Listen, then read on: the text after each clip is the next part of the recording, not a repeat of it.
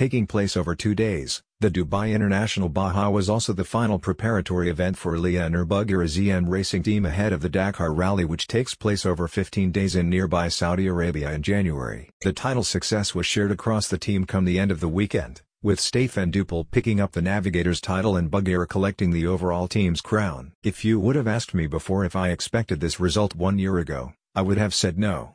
This is really unexpected, said Martin Kolak, Buggyra ZM racing team principal. The Dubai International Baja was the last training for the team before the Dakar Rally. We still found some things which need to be done. We are almost there, but we need to fix some small things in the team to be perfect for Dakar. But if we summarize the project of Aliyah and Yasmin in the past 3 years, we have had the results. We have built a competitive car, Aliyah winning the Middle East Championship this year. My expectations for Dakar are really high. The team entered 2 cars for the final round of the Middle East Cup in Dubai, with Aliyah and Stefan partnered by Teo Calvet and experienced former biker-turned-navigator Tay Perry. Leg 1. The opening leg of the Baja was split into 2 parts, with the first taking competitors from Lisa Healy to the Outra Desert before heading back to the event headquarters in Festival City. Aliyah and Stefan got off to a decent start but found themselves in trouble before the refueling stop. A further delay there meant they lost more valuable time before a crash near the finish caused considerable damage to the Can-Am DV21 machine. It was a long day, said Aliyah. The first part of the stage went really well, but we got stuck a little bit before the refueling, so we lost around 6 minutes.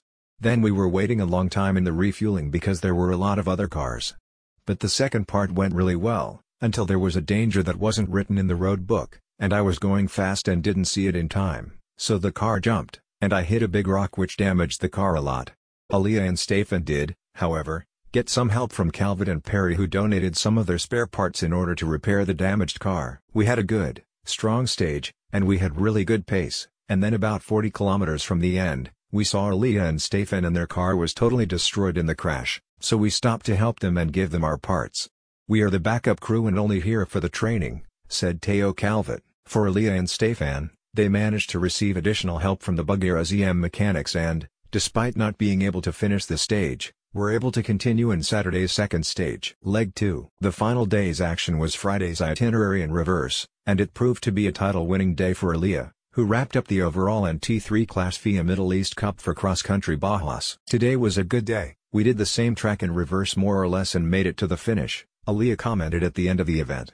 It was a lot of dunes, up and down, so I felt a little motion sick. A bit like yesterday, but we managed, and we made it to the end, and I am happy with how we did. It was really difficult with the dunes because you don't see the downhill parts and sometimes it is really steep. We expected this result, added Duppel.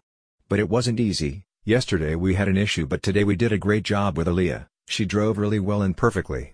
For the championship, we were more nervous here than the other races, of course, but we took a lot of points in Qatar and Jordan, so to win the championship it is really great.